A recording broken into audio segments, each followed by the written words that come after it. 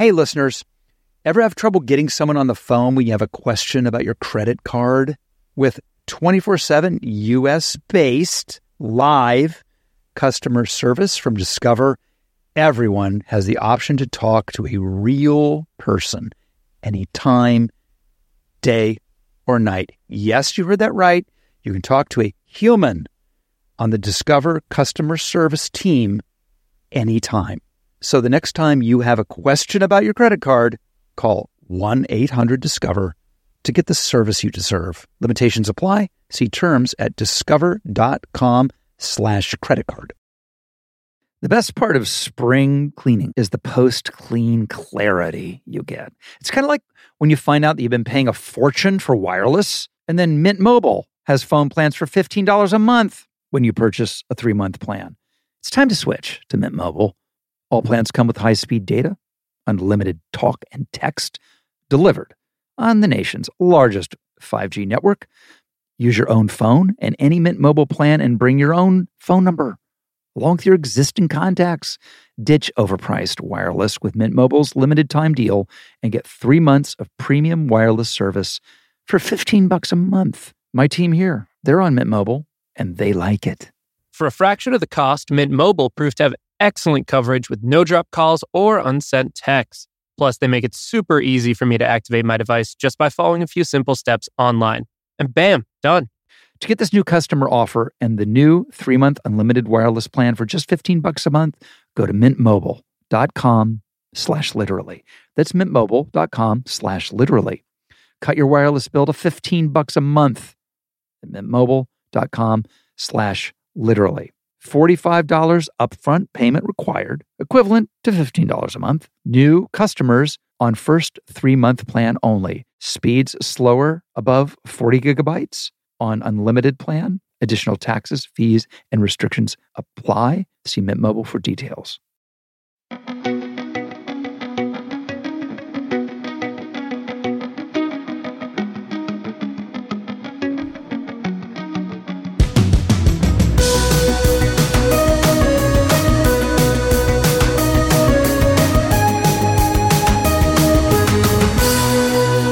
Hi, everybody. It's Rob Lowe, your host here. I'm really excited about this new episode, new idea. This is a greatest hits package. I've always been a big fan of greatest hits.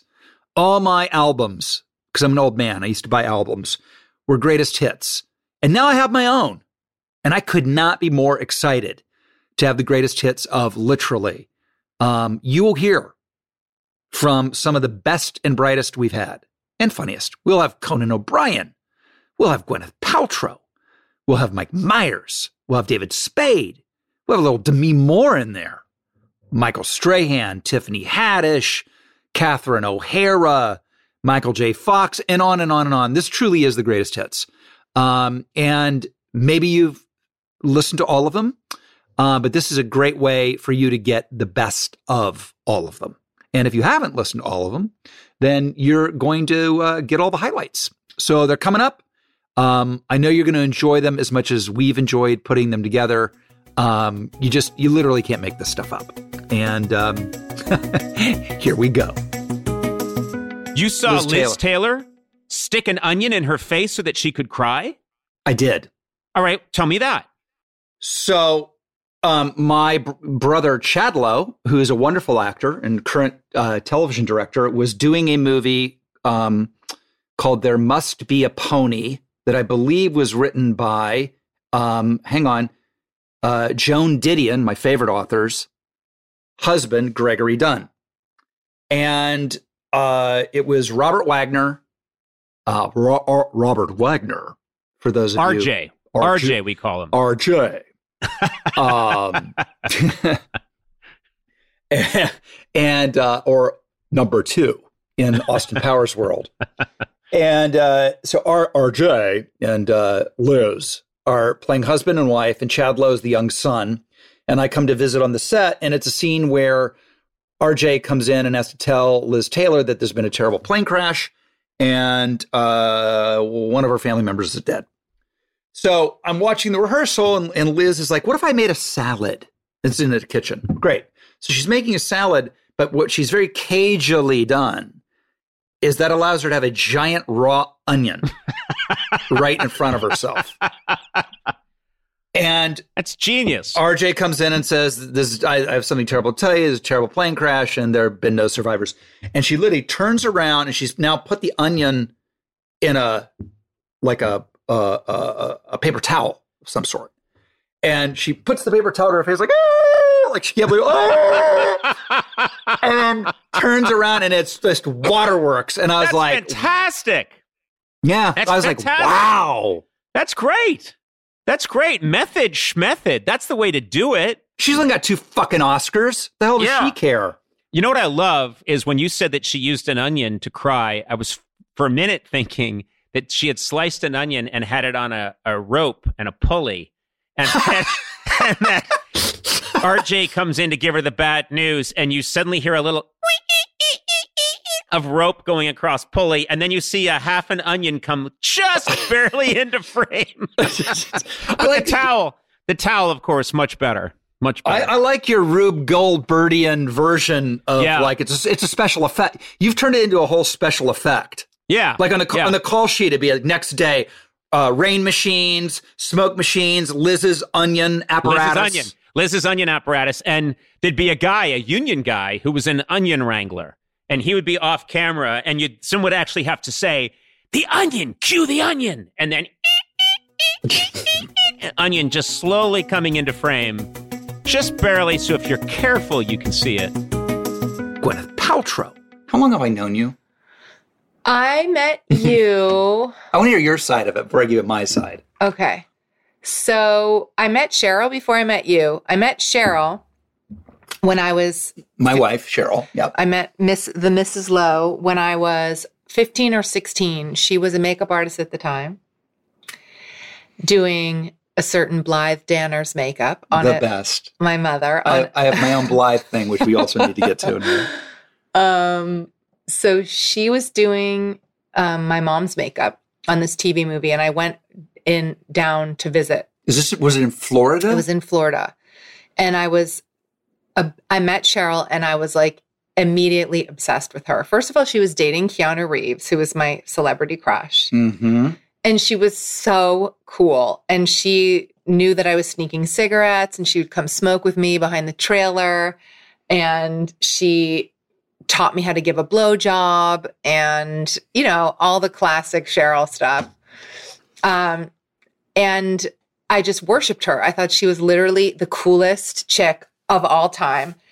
And she was so awesome to me. And I was a high school kid. Like, the fact that she's loved me that much before I was anyone or anything, same with you. Yeah. So then it didn't work out with her and Keanu. I don't know if you're aware. I am aware. Okay. So sadly for me, I am aware that I did best him in one regard. Well, at least one regard. At least one.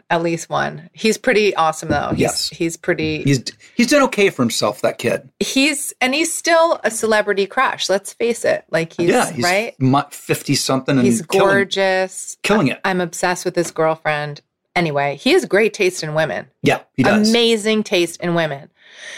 Anyway, so then Cheryl started dating an actor named Rob Lowe, which was very exciting because, Rob Lowe in the 90s was a dangerous and scintillating proposition. So even if I'm purely domesticated and in the aughts, whatever we're in now. Right. Now you're domesticated. Back then, it was another story. Yes, it was. Oh, wasn't it, though? Do you miss those days of just flinging your D all over town? Mike Myers. How many dinners have we had? Rob, how many dinners have we had? Honest to God. I must have had dinner with you, I'm not even kidding you, 3,000 times. I think 3,000 times. And the last time we had dinner, and it's been way too long, but you're right in the thick of family raising. I've been there. I know what that's like. It's all it is. And by the way, it's the best investment you'll ever make. But it's been so long. But do you remember what happened the last time we had dinner? Who came up to the table? I do. No, is this it? Are you teeing me up for an impression? No. Well, you're going to do the impression. Who was it? Paul McCartney. Oh, no way.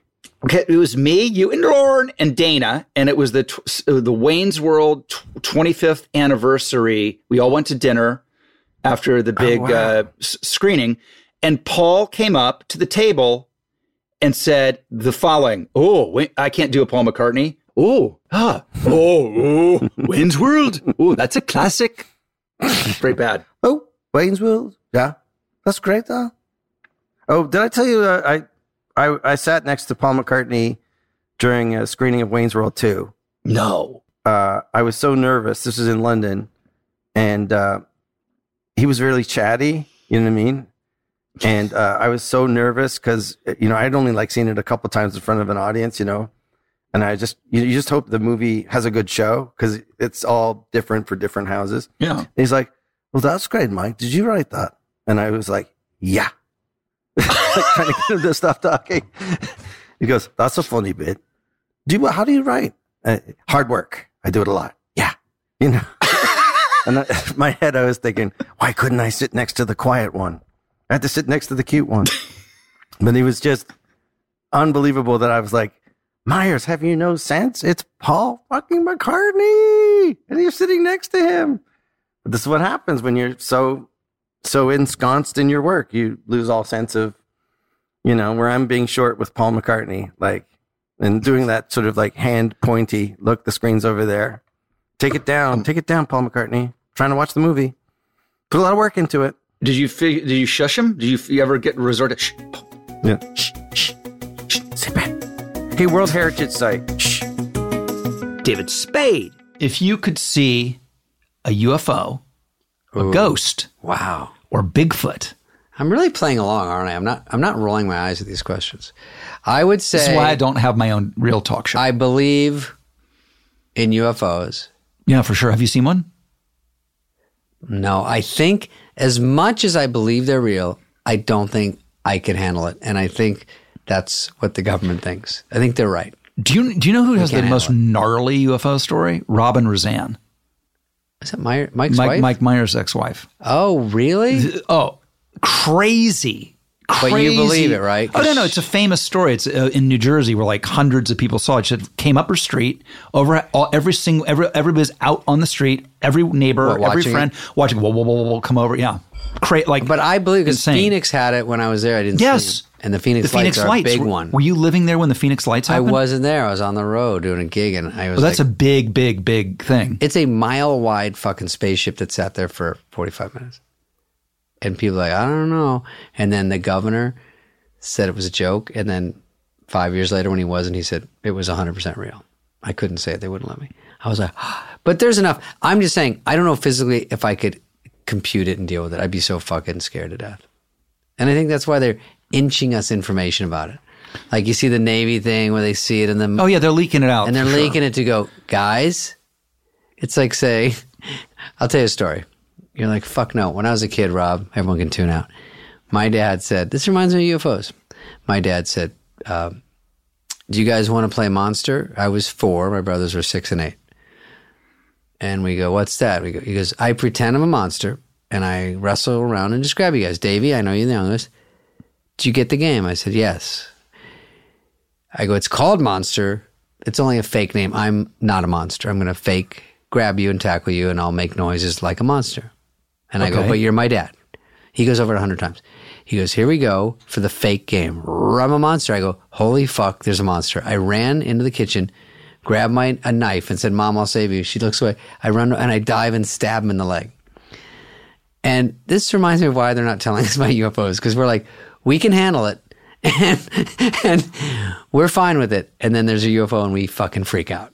Did you stab him in the leg in his Bermuda shorts, blood everywhere. How did you not understand the rules? The rules are pretty easy to follow. I thought I understood, Rob, and I'm telling you, I thought I got it. And when he went into it, he's a great actor. I don't know. And my brothers are like, what the fuck is this guy doing? I go, it's called Thank You. I saved you from the monster. And then I go, wait, he's turning back into dad because he's screaming at me and hitting me. Dad, I know and love. So you think we'll all be like that? No, we're ready. We're totally yes. get it. I think it's too overwhelming. The odds are 100% that we'd be alone in the universe.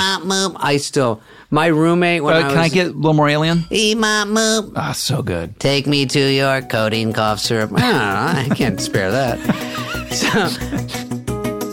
Demi Moore. There was a real push from the executives for there to be a love scene between Tom and I in A Few Good Men. And just the subject matter and the whole tone, it was never there, on Broadway and it just wasn't right. It's what made it interesting is that it wasn't there, but that particular time period. And so there was an interview that Aaron gave, which I didn't know until I saw this later, where when he was being pushed to make a love scene, and the executives said, if there's not going to be a love scene, then what's Demi Moore doing in it?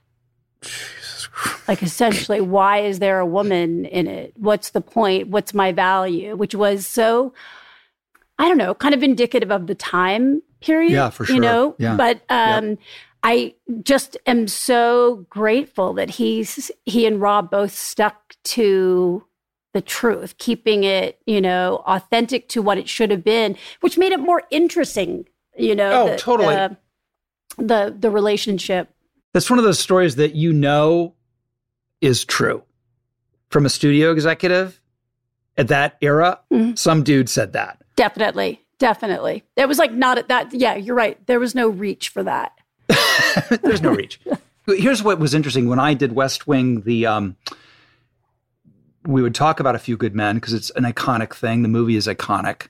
But people forgot how iconic the play was before the movie. The movie has taken up so much space in people's imagination, justifiably. It's you and Tom, giant stars, and a huge hit. Jack. Rob Ryan. Jack! I mean, come on. And what was it like to be there for Jack throwing down like that?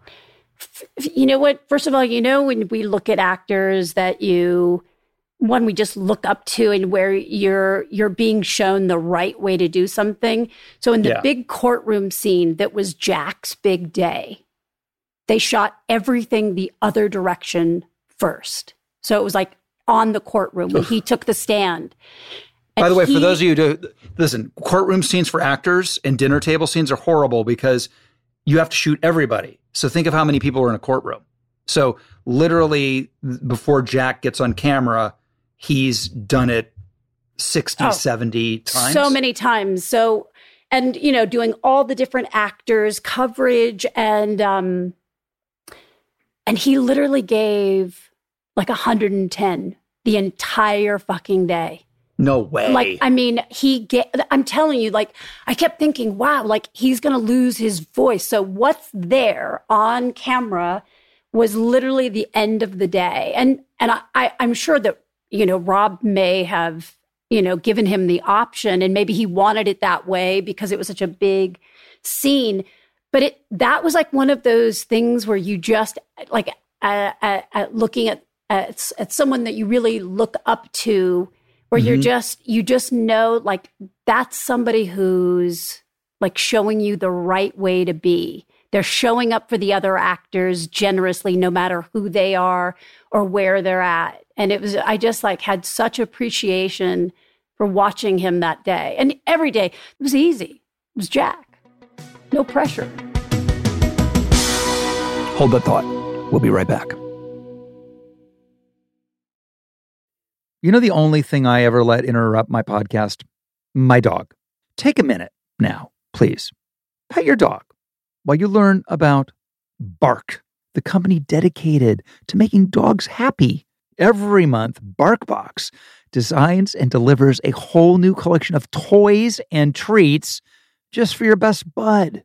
Every toy is tailored to your pup's size and play style. From squeaky plush toys from BarkBox to ultra tough durable ones from Super Chewer. Every treat is made with yummy, healthy, all-natural ingredients like pumpkin and sweet potato. Each box is inspired by a new theme and comes with fun surprises for you and your dog. For a limited time, they'll double your first box of goodies for free. I love making my dogs happy. Love it. It's my favorite thing in the world. And my dogs are obsessed with their chewable toys. BarkBox offers treats that keep my dogs healthy and amazing new toys that keep my dogs entertained. To get your free upgrade, go to barkbox.com/Rob. Transform your bathroom cleaning with Wet and Forget weekly shower cleaner. You just spray today and rinse tomorrow for a no scrub clean. With over 33,000 5-star reviews, this is your once-a-week solution to keeping your tub and shower surfaces sparkling clean. Available at Amazon, Lowe's, Menards, Home Depot, and Ace Hardware. Join thousands who've switched to an easier clean. Get your Wet and Forget weekly shower cleaner today and make your bathroom sparkle with zero scrubbing. Did you know that it is Asian American Pacific Islanders Heritage Month? Macy's is highlighting some really cool AAPI-owned brands right now, like Cardin, Kaja, Amelia George, and Hey Meave. Plus, you can help support college access and student success when you donate online or round up in-store to APIA Scholars. APIA is the nation's leading nonprofit organization devoted to the academic, personal, and professional success of Asian American, Native, Hawaiian, and Pacific Islander students. Shop Asian American and Pacific Islander-owned brands at Macy's.com or in-store.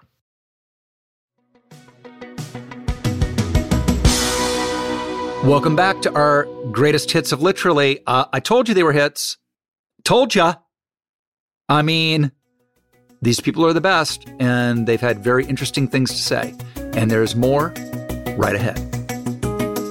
Alec Baldwin. This is a good little story. So my wife, Cheryl, was one of the top makeup artists in Hollywood and specialized, I would like to say, in handsome men. And one of her clients was Al Pacino, and Mr. Alec Baldwin went on Glengarry. Yep. She was on that movie. And she had other really good actors, me, Kiefer Sutherland, and I took her off the market. Yeah. So then she started a jewelry company, Cheryl Lowe Designs, and she's crushing it. And she's great. I remember vividly, the other thing I remember about many of our times together, came to visit for 2 days on Glengarry. You guys were shooting in Queens, and it happened to be the 2 days you worked. And I got to watch you do Always Be Closing. What's funny, my favorite story was your wife was in the room. I don't know if she remembers this. I doubt she does. But I'm in the room, and it's me and Spacey and somebody else, and your wife was there. And we're reading an article in the paper about a show, some kind of a play. And Kevin was saying how, oh, yeah, I'd like to go see that show. And that sounds like a really smart or clever show. Or it was something, I don't remember the details. And Arkin walked in. And we've been doing the scene. You know, we had rehearsed in the summer, then we went to shoot the scene. And it was not a lot of fun. It wasn't Abbott and Costello meets Frankenstein out there every day. It was really very tense. And Arkin comes walking into the makeup room. And I said, this play, I said, this sounds exactly like the kind of piece you would do. I mean, like the kind of play you would do when you were, doing a lot of theater. And he literally snapped. And he literally erupted. And he said this very kind of haiku-like phrase. He literally said, he went, "My God, out there, in here." And then he walked out. He literally said, "My God, out there, in here." And he stormed out. And we all looked at each other like, wow. Like, obviously, he was like carrying with him all the malice of doing the scene where I said horrible things to them. And when I did the off camera for them, I said things that were 10 times worse. And then eventually there's a knock at my door. I guess it was Steiner or one of them where they had real dressing rooms. You weren't in a trailer outside. And they knocked on the door. And I opened the door, and it's him. And he said, "I'm sorry. I'm sorry." He said, "It's just that you're so awful out there. You're so awful. My God, you're so fucking horrible. It's hard." And I was like, "I get it. I'm so sorry. God." Like, he really freaked out. And your wife was like sitting there, like, like cleaning some brushes going, ooh. Keegan Michael-Key. I love all your impersonations. There's something about impersonations that I just, I don't know. It's like seeing a dolphin in nature or hearing a baby's laugh. It just releases a pheromone. Isn't that funny? I can do the former and I can't do the latter. What does that say about me? But I thought that it was fun when I was on Mad TV. I always I worked really hard at trying to find. For me, doing impersonations is very much usually it's trying to find an amalgam of two voices, or finding whatever that neat vocal habit is. Yes. Oh, you know what? Before I tell you that, I want to tell you something else. I'm not sure if this is true. I heard this secondhand. So Danny Glover, I can do a Danny Glover impression, and this is a story about. My Danny Glover story is. I know Morgan Freeman was making a show recently talking about his films, and so Danny was going. Oh yeah.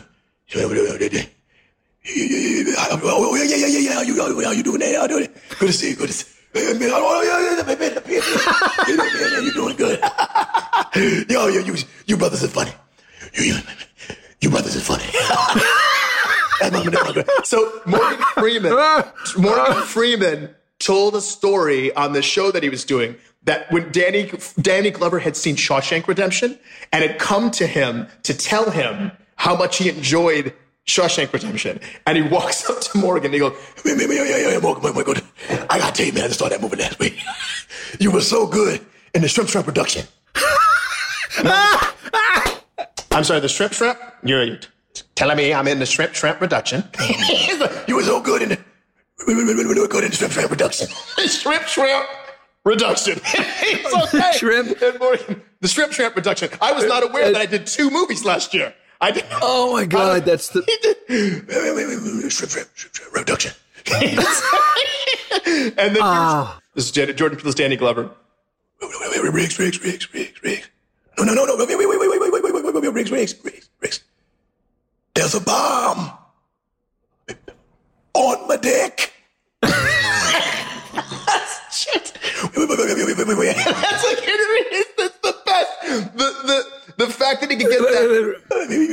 Popeye, look, you got a tattoo? A tattoo like Popeye? We got a tattoo like Popeye? The first Little Weapon. He says Popeye 74 times in 3 seconds to the little boy because he's trying to see if someone has a tattoo like Martin Riggs' tattoo. Wait, here, tattoo. Like Popeye? Tiffany Haddish. The last time we talked, I learned something that I didn't realize. Yes. Me too, by the way. Yeah. Jesus. I thought you was Hispanic. Well, okay, I'm glad. I thought you was Hispanic because they had drug your ass on TV and stuff because you was drinking and whatnot. So I figured they don't do that to white guys. So you must be Hispanic, right? So you done made somebody mad. I don't know who you pissed off, but you pissed somebody off. Yeah. And then we had that conversation. I was like, oh, dang. You what? Well, see, I'm glad you brought this up because I want to do a deeper dive into this. Right. So, when my big fear was that you thought I was John Stamos, like that was keeping me up at night. And by the way, who is also not Hispanic. He's apparently Greek. I know that from the Greek yogurt commercials. I did not think you were John Stamos. All right. So then I started thinking, you was a blue-eyed Mexican. That's what I thought you was, bro. Dude. There's a lot of them from Mexico City. I've done bar mitzvahs for them. Can I tell you have just given me I wasn't going to write a third book, but you've given me a title that Blue-Eyed Mexican is definitely going to be the title of I'm writing a third book now. That's what I thought. So it wasn't based on somebody else you thought I was? Like Freddie Prinze Jr. or somebody? Hell no. I know you Rob Lowe. I know who Rob Lowe is. See, I didn't. I remember them talking about you drinking and all this stuff and partying. You're making this up now. I'm not making this up. Did I not? I brought this. Review the tape. You have Googled me since we spoke. That's all that's happened. No, I have not. No, I have not. But you used to run with Robert Downey Jr., right? We were in high school together, and then we did run up and down the Sunset Strip. Right, and I thought he was Mexican as well. Wait, this is unbelievable. Venice High School? No, Santa Monica High School, but you're right. That's even more Mexican. The same. No, you're right. You know what? You are right. That is true. More Mexican. And y'all used to get fucked up. Yes. Okay. But wait a second. Are you insinuating in our sensitive cultural times that only blue-eyed Mexicans get fucked up? Is that? No, that is not what I'm insinuating. I'm insinuating that the media will expose any type of minority that is popular, that is doing some sort of drugs or alcohol or whatever, and are not capable, or what they consider to be a risk for their income or their empire that they're building, and they will drag your ass in order to get rid of you. Well, then how am I the only idiot white person that got dragged? What? I don't know. I think you fucked somebody's bitch. I don't know. You fucked the wrong one, bro. Because they dragged you for it. Michael Strahan. Let me ask you this: if you were back in your day at your height, and you were on an unblocked blitz, and the running back was George Stephanopoulos, how far would you hit him into the next universe? Oh. I don't know if I would want to hit him and drive him, like knock him back. I think with George, I would do what, you hit him and you lift him. And then when you land, you put all your weight on pile him. Drive so that, you pile drive him so he feels his bones kind of all together and your weight. And then you stand up and you say, oh, I didn't mean to do that. Are you okay, George? How... It's so fun. Rob, I tell you, it's so much fun. When you see a guy standing there and he doesn't see you coming and you are full speed and you're like, oh, baby, I like it like that. I like it like that. Oh, it's so much fun. And we can hear because you don't hear anything when you're on the field. When you get down there to like line up, 80,000 people screaming, but it's silent. Only thing you hear the quarterback. You can hear the guy across from you breathing. You can hear guys talking. You're talking. You hear your linebacker. Only thing you hear is within like 20 feet.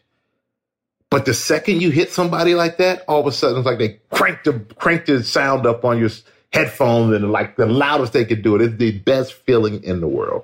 Oh my God, it's the best feeling. Do you remember what's your greatest hit? My greatest hit was probably Gus Frerotte.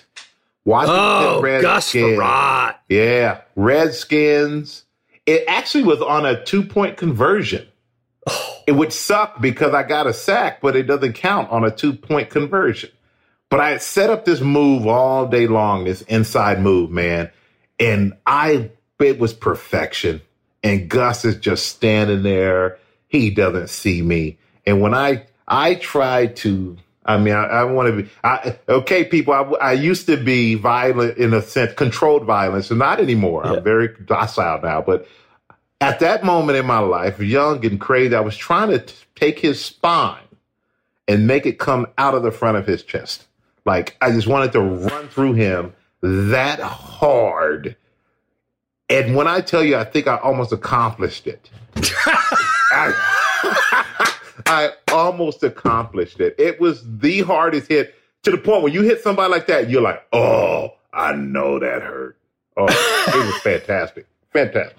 He's a nice guy. Did he get up and he didn't get up. He was there for a bit. He was down for a bit. He was there for a bit. Yeah, for a bit. He was down there for a bit. Nikki Glazer. My drinking really took place in LA, and then I brought it back to St. Louis when I moved back home with my parents, and then I was here just drinking a lot, and then I moved to New York, and I realized I was just like, I gotta quit this shit. So then I just started smoking pot and doing that, and then so I just switched from one to the next. I never was a pot person. Never. Yeah. Never. Good for you. I couldn't. It creeped me out. First of all, I got so paranoid.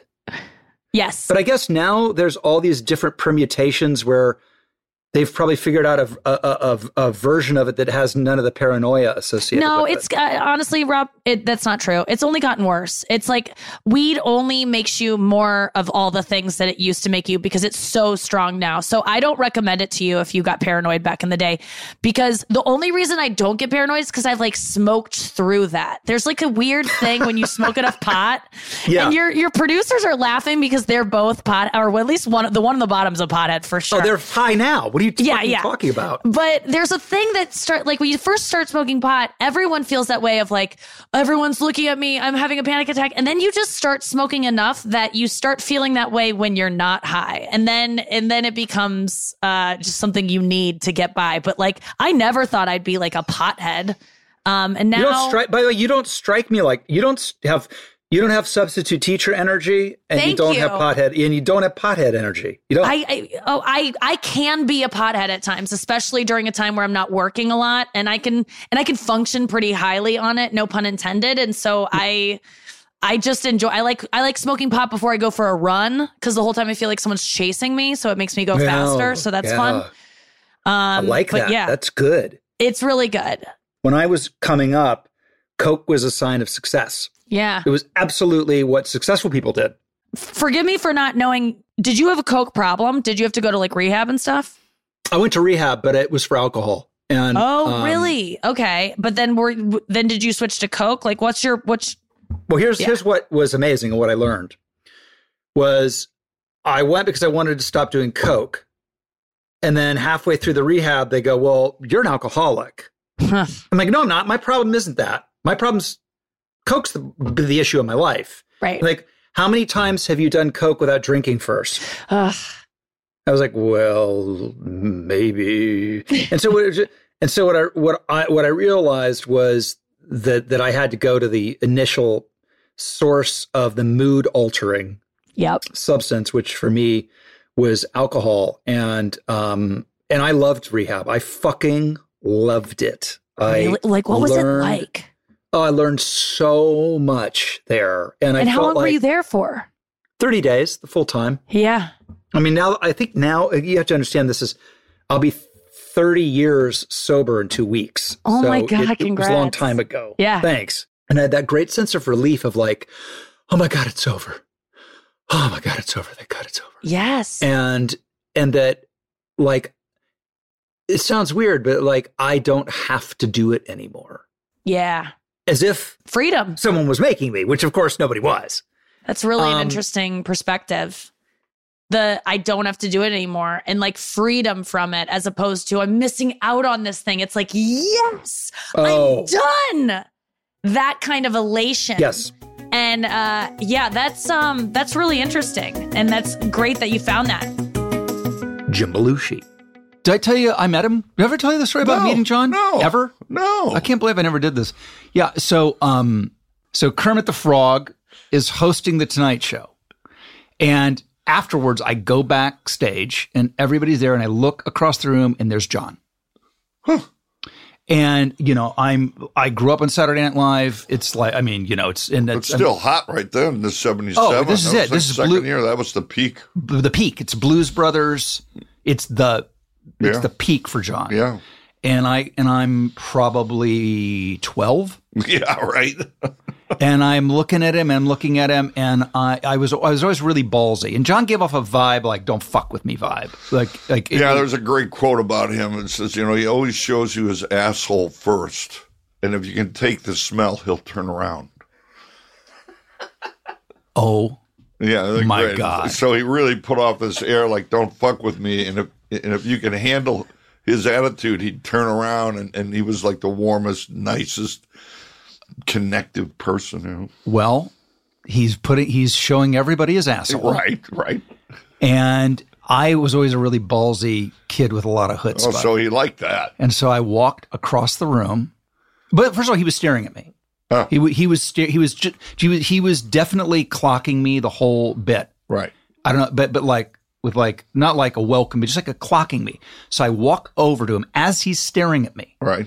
And I put up my hand and I say, Mr. Belushi, I'm a big fan of yours and I want to be an actor someday. And he looked at me. He looked me up and down. It seemed like it took for fucking ever. Right. And then he put his hands on my shoulders and said, "Stay out of the clubs." Stay out of the club? And walked away. Yeah. That was your advice? That was my advice. Stay out of the club. If only I had listened. Yeah, right. Bill Murray gave me advice one time. And he saw me. I was just staring at him, like, wow, you're a star. And, one day I want to be an actor. I didn't say any of that, but it read in my eyes because he stared back at me and he said, "Don't be in a hurry." Wow. I said, "What?" He goes, "Don't be in a hurry. Learn all your character work right now.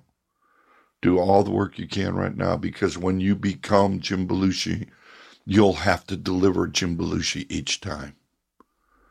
I went, "Okay." And he goes, "Another thing. Us at Second City, we get paid nothing. And you're lean and hungry. But when you go to L.A., Hollywood, they have this thing called craft service. Stay away from the craft service." And I said, like you just said, I wish I would have listened to it.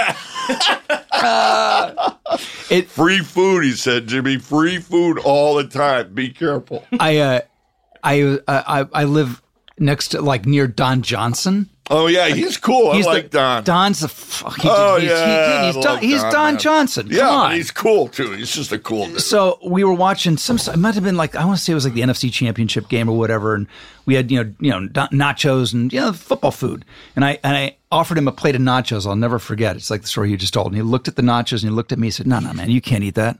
It's character actor food."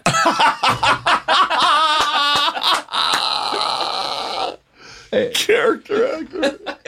It's ruined every piece of good. So that's ruining my lunch coming up. That's for sure. And we'll be right back after this. So I came home to a little gift in my bathroom the other day from our friends at Harry's. To get what you want, you have to challenge the status quo and blaze your own trail.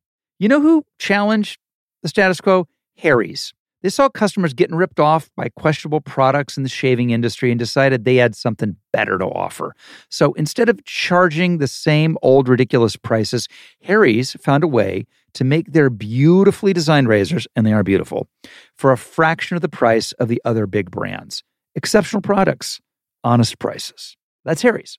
They have the highest customer satisfaction in shaving history and a no-risk trial. Don't like your shave? No worries. It's on them. Convenient subscription options that you can cancel at any time. And Harry's also has other self-care products that meet the same quality standards as their razors. Richly lathering, skin-softening body wash in scents like redwood, wildland, and stone. And an extra high-quality, amazing-smelling deodorant for just $5.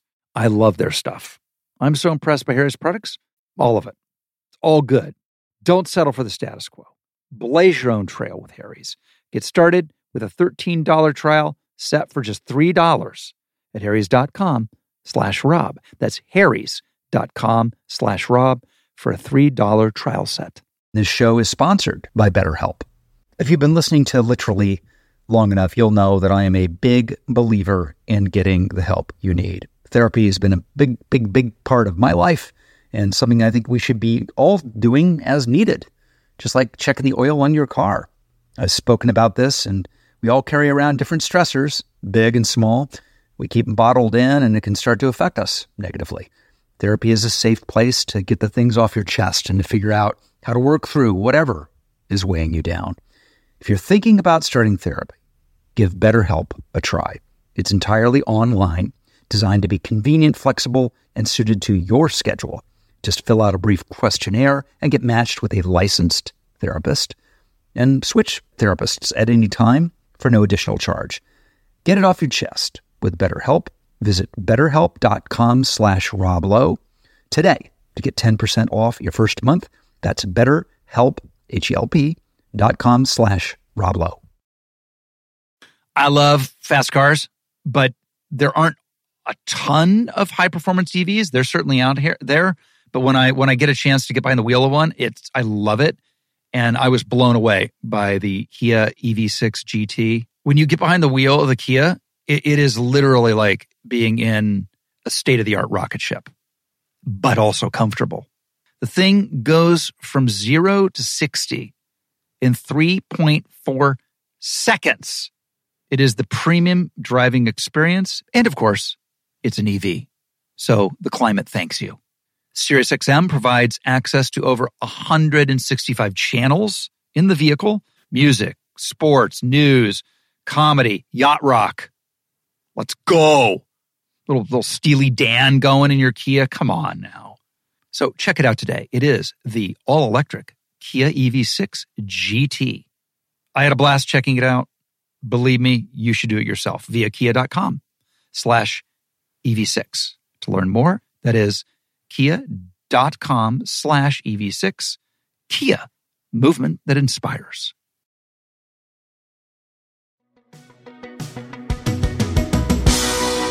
And we're back with the greatest hits of our biggest stars and most interesting people saying the craziest shit that they've ever said on this show. And we begin again. Dana Carvey. This is an example of something that means nothing to the universe, but just made me happy. That was Johnny getting pulled over for drunk driving in the 1970s. And it's all about where he was drinking and the name of the cocktail. Oh, amazing. Sorry, officer, I didn't know I was swerving. I had 2 slippery monkeys at the hook and crook. So that's just too funny. Just anyway. He could have actually had a drink at Alan Hale's Lobster Barrel. Alan Hale from Gilligan's Island? Dude, did you not know that this might have been before your time in L.A.? I remember being a kid when I moved to L.A., and, you know, Gilligan's Island, we all grew up on. I was going down La Cienega Boulevard, probably on one of my first auditions, riding the back of a bus. Mm-hmm. And I looked over, and there was this restaurant, and it's Alan Hale's Lobster Barrel. And it was there for years. Fantastic. In the 70s. Yeah. It just sounds hearty, like a lot of lobster. Because you think of barrels, you think of giant kegs, just huge barrels of lobsters. I was always really into the 70s. It's fun. Listen, you brought it up. You sent me on this tangent, so I blame you. If the listener doesn't like it, it's not me. I know it's my podcast. I put my name on it, but this is all Dana Carvey's fault. Yeah, if you don't want to go down the wormhole of celebrity 1970s Los Angeles restaurants, that's on you. But do you want to go to Carol O'Connor's The Ginger Man? That was one. That was a restaurant? Yes! Or a bakery? No, the irony was there was no gingerbread. Wow. At Carol O'Connor's Ginger Man. And it was in Beverly Hills. It was right in the heart of it. Like Alan Hale's Lobster Barrel at least was like on La Cienega. Wow, the worst investment you could make. No wonder O'Connor kept doing Archie Bunker. Well, my grandfather was in the restaurant business for 50 years and had it's now a historical landmark in Sydney, Ohio, called The Spot. And it's just a burger joint. But he famously missed out on his buddy Dave Thomas's idea to do a restaurant chain called Wendy's. My grandpa missed the boat on Wendy's, and we never let him forget it. Yeah. Oh, yeah. But this is my favorite, though. Wow. He was going to make up for it with his next big idea, which was a restaurant chain of Phyllis Diller's Chili. Right. Because, you know, when you think of Phyllis Diller, you think of her chili. That's like Mickey Rooney had a lot of those. Mickey Rooney's macaroni, Mickey Rooney was always trying to come up with names to franchise stuff. You worked with Mickey. Oh, yeah. The single craziest person I ever worked with. And it was my first job. 38 revolver, fully loaded. This script is caca. Come on. Yeah. He said that when he walked around New York, it's 1981. They're not going to get me. I'm ready. Well, Mickey, I don't even know how to start. He was... I am obsessed with Mickey Rooney. I mean, well, the guy's the biggest. People cannot even imagine what a ginormous star he was for so many years. And when I worked with him, he's probably 62, and he talked about that, how big he was in show business constantly. And it wasn't even a joke, all the time. I was the #1 star in the world. You hear me? Bang. The world. Which I did on Saturday Night Live once. So you're telling me that all that great Mickey Rooney stuff you did was not you riffing. He actually said it to you. Oh, yeah. Judy Garland never owned a car. Just non sequiturs. You'd hear him down the hallway. How long's Robert Redford been in the business? 10 years? I've been in the business 61 years. You know, one of those guys where it's like 6 months less than what he was born. I called the head of Warner Brothers. These are all quotes. In 1955, I said, this is Mickey Rooney. I need a job. He hung up on me. And then he would just look off. But he had a thing. I don't know if this is R-rated, right? But he had an idea for a show where every character's name was a swear word. And he would act it out. Hello, Mrs. Fuck. How are you, Mr. Shit? And he went on for hours. Here's our kid, son of a bitch. And fuckface is going to go over shit. It was just on and on. Hysterical. Catherine O'Hara, you won the Emmy this year. What was that like? Tell me, because I've never won one. What? You haven't? Well, you should have. You've been nominated. I don't know. Surely you've been nominated. I have been. I'm a perennial bridesmaid. What was it like? How were you? Did you think you were going to win? No, I honestly didn't. And I felt like I was getting set up because, you know, my agent kept sending me things, you know, pieces that said I was going to win. And I thought, nope, I've seen this. I won't name names, but I've seen this happen to too many people where they're set up, you know. And I kept thinking of For Your Consideration, the movie. So no, by time it was going to be announced, I convinced myself, no, I wasn't going to. And I wanted the show to win. I thought that would be so great for Eugene and Daniel. I really did want the show to win, but I did not, honest to God, didn't expect it. And was so happy to be with everyone. You know, I think Daniel talked Eugene into having something, and so it was going to be a barbecue in Eugene's backyard. Then there was a whole COVID thing. And then they had, I think, 50 people invited 2 days before, and they moved it to where we were, Castle Loma in Toronto. It's kind of an event place, this old castle. So we got all dressed up, and when I got there, I thought, oh, this looks like we think we're going to win. This is almost too pretty and too fancy and too lovely. And we had this lovely dinner party, and they had two producers there, and they had a big screen, and you could see the other nominees. And then they said, okay. And we all got tested, of course. We're safe to be with each other. But we wore masks. And they said, but if you win, you're going to go up to a microphone. Go, oh, come on. That looks like we think we're going to win. Can we just stay in our seats if we win? And I'm not thinking we're going to. They said, well, everyone else is going to go to the microphone. Okay, so then I look like I can't walk. Okay, so I have to go if I do, but I won't. So okay. And they say, okay, we're about to start, and your category is the first one up. Well, just because it makes you feel kind of sickly. But then Jimmy Kimmel and Jennifer Aniston did that ridiculous bit with the fire burning up the cart. And not for a second was I think, oh, hurry, get to it. I was just laughing, you know, the silly bit. She was so good with the extinguisher. Just like, I better go at it again. Yeah, this looks bad. And then he read my name. And I have that card now. Jimmy Kimmel sent it to me. So great. Half burned away, but my name is still in there. And then, sorry, I've gone on way too long. And then Eugene won, and then Daniel won for writing, and then I got to Annie, and she's sitting beside me. And I said, it was about to, announce her category. I said, now you have to win. Sorry, you actually have to win now. That's right. Now you have to. And she said, who do I apologize to first? So sad. It was insane. It was insane, and it just, we got 9 in a row. It's amazing. And that's unusual for a category to be lumped. But they don't usually lump all the, one category together, do they? No. No. So it really became un-Canadian and greedy after a while for us. And so we got through the 9 awards, all the comedy, and then they cut off our feed. And then we're all just kind of stunned, screaming, looking at each other. And Noah Reed, who plays Patrick on the show, said, you realize no other show's won anything yet. It's like, oh, this is wrong. This is too much. It's just too much. The hilarious Eric Andre. I always say to people who want to begin to produce and create their content, is that what you have to realize is the people that you're going to go and try to get money from are looking for a reason to say no. They're never looking for a reason to say yes. Yeah. Ever. Yeah. It's safer for them to say no. Because if they say yes and give you a bunch of money and then you fuck it up or it gets fucked up, then it's their ass that gets fired. Executives get fired all the fucking time. So it's on them if something gets fucked up. So it's like safer for them to say no, job security wise. So you got to give them like an undeniable, in any, not just pitching shows, but when you're auditioning, you know what I mean? You can't, the casting, you have to make the casting director has to say yes, and the producers have to say yes. And, you know, everybody has to say yes until you get the job. You just have to be, it's a pain in the fucking ass. Don't do it. If you're, look at me. I'm looking into my camera. Don't do this to yourself. Go to med school. Become a Jungian psychiatrist.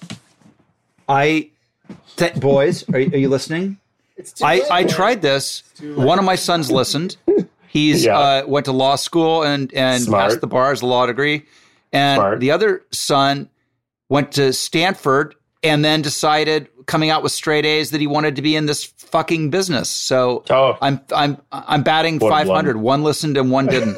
Get over here. I write for the show he's currently on.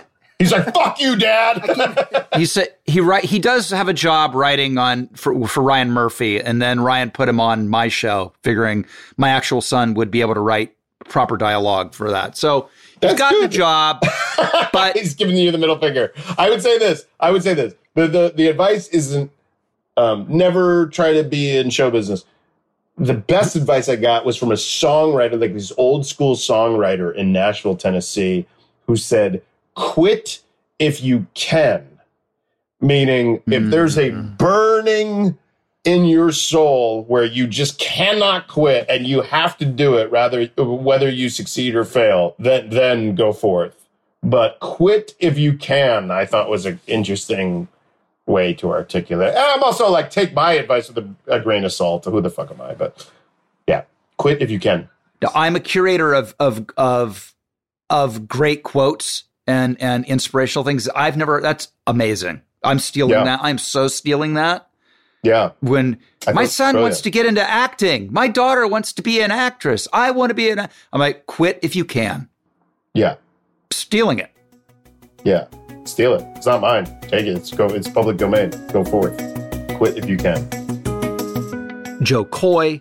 Do you have a Tesla that you named? I've been preaching Tesla forever. Okay. Yeah. And I've had all of them. And I had the Tesla X. I was the first one here in LA. I will say that on record. You don't have to verify it, but I will say it. I want to know how you know or think you were the first one in LA to have a Tesla. Every agent in the world has a Tesla. I was the first one. I had the Tesla X. I ordered it way before anyone else when they said that was coming out. Every TV development person in the world was Rob, Tesla. It's my story, bro. Okay. The salesman said I was the first. I believe him. So, did he give you a discount? No, he charged me full price, man. I bought everything too. I remember I bought the ludicrous Speed before it was even available. I'm just that guy. Anyways, long story short, I gave the Tesla X to my ex-wife. So the X went to the X.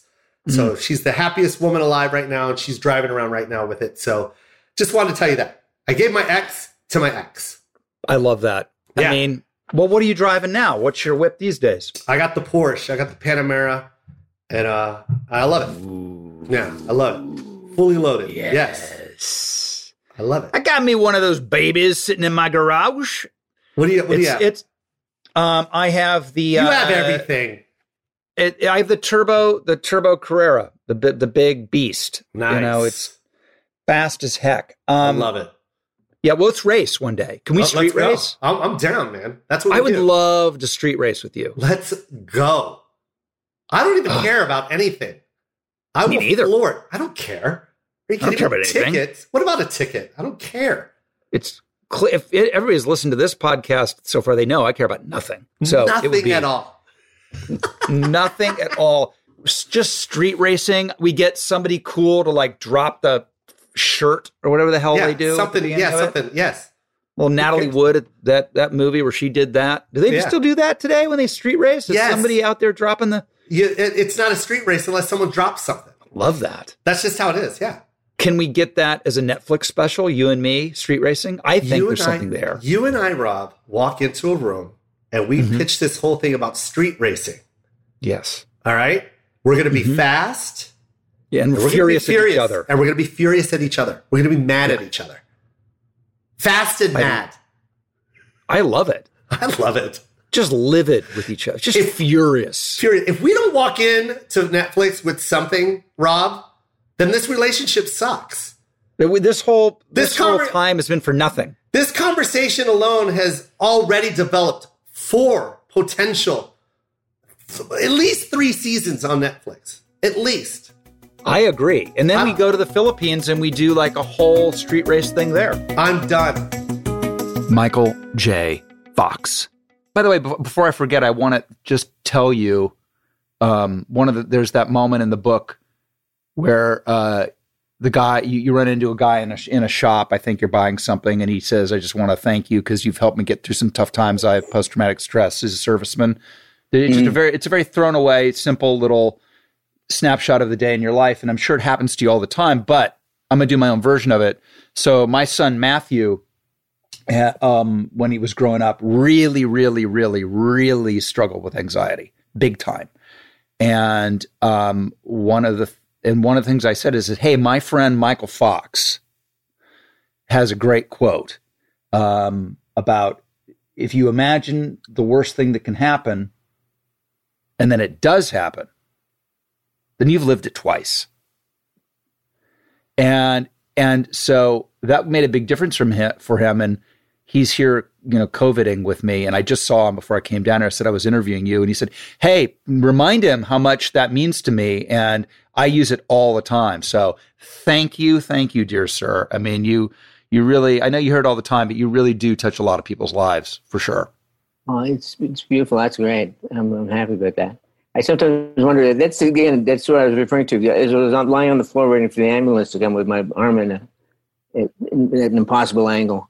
I was thinking like all the times I said those sort of things to people, and could I back it up now in this situation? Could I back it up with? And I had a hard time backing it up. I had a hard time rising to it. So and I returned to it now, but it means a lot to me that it resonates with people, because otherwise you're just a gas bag.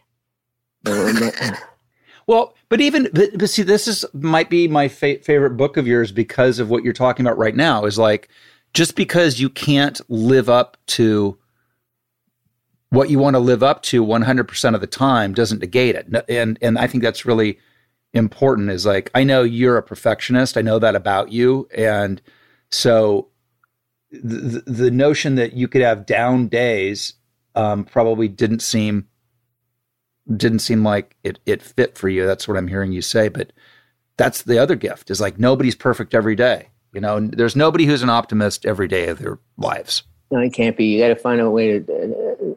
I've found a way to deal with being an optimist and a realist at the same time.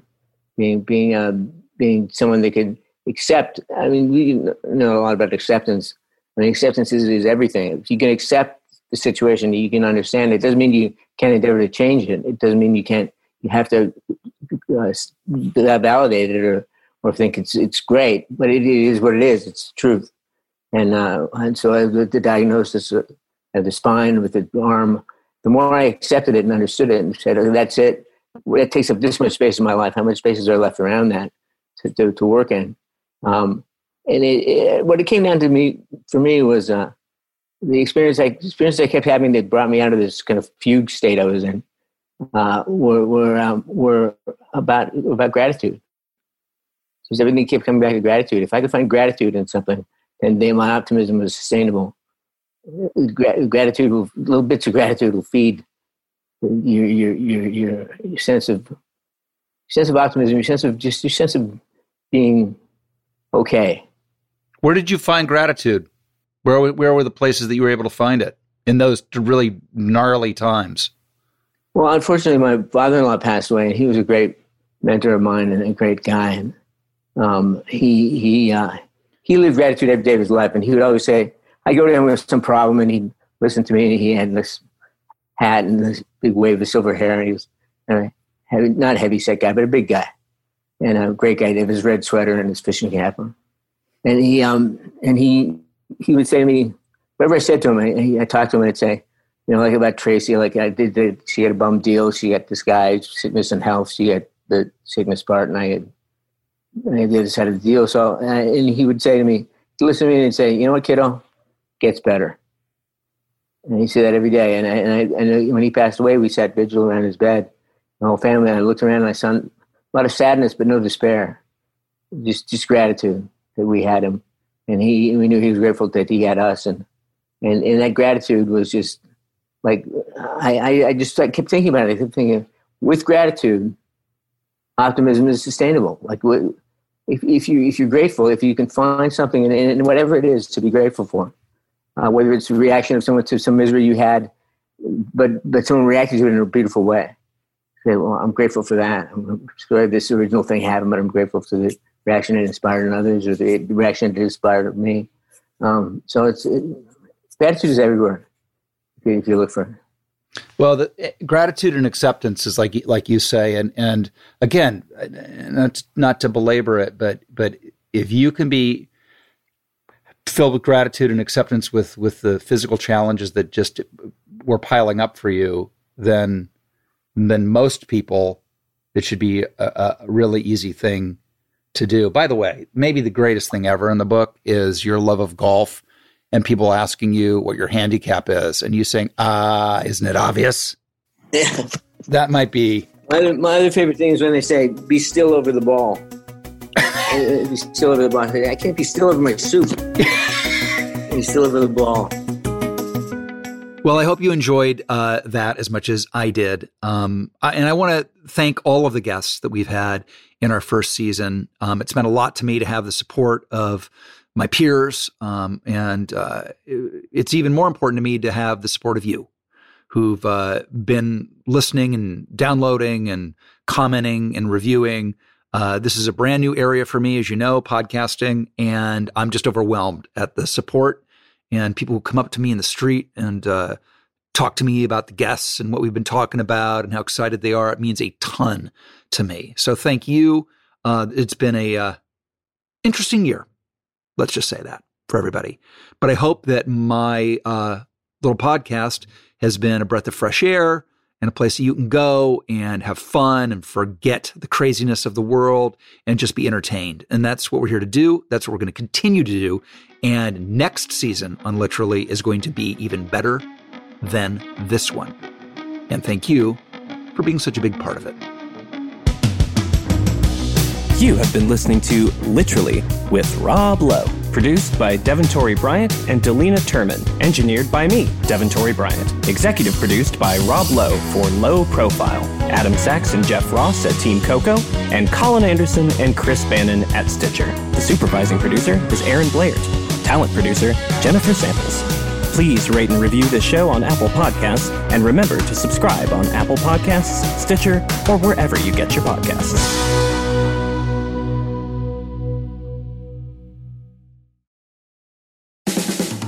This has been a Team Coco production in association with Stitcher.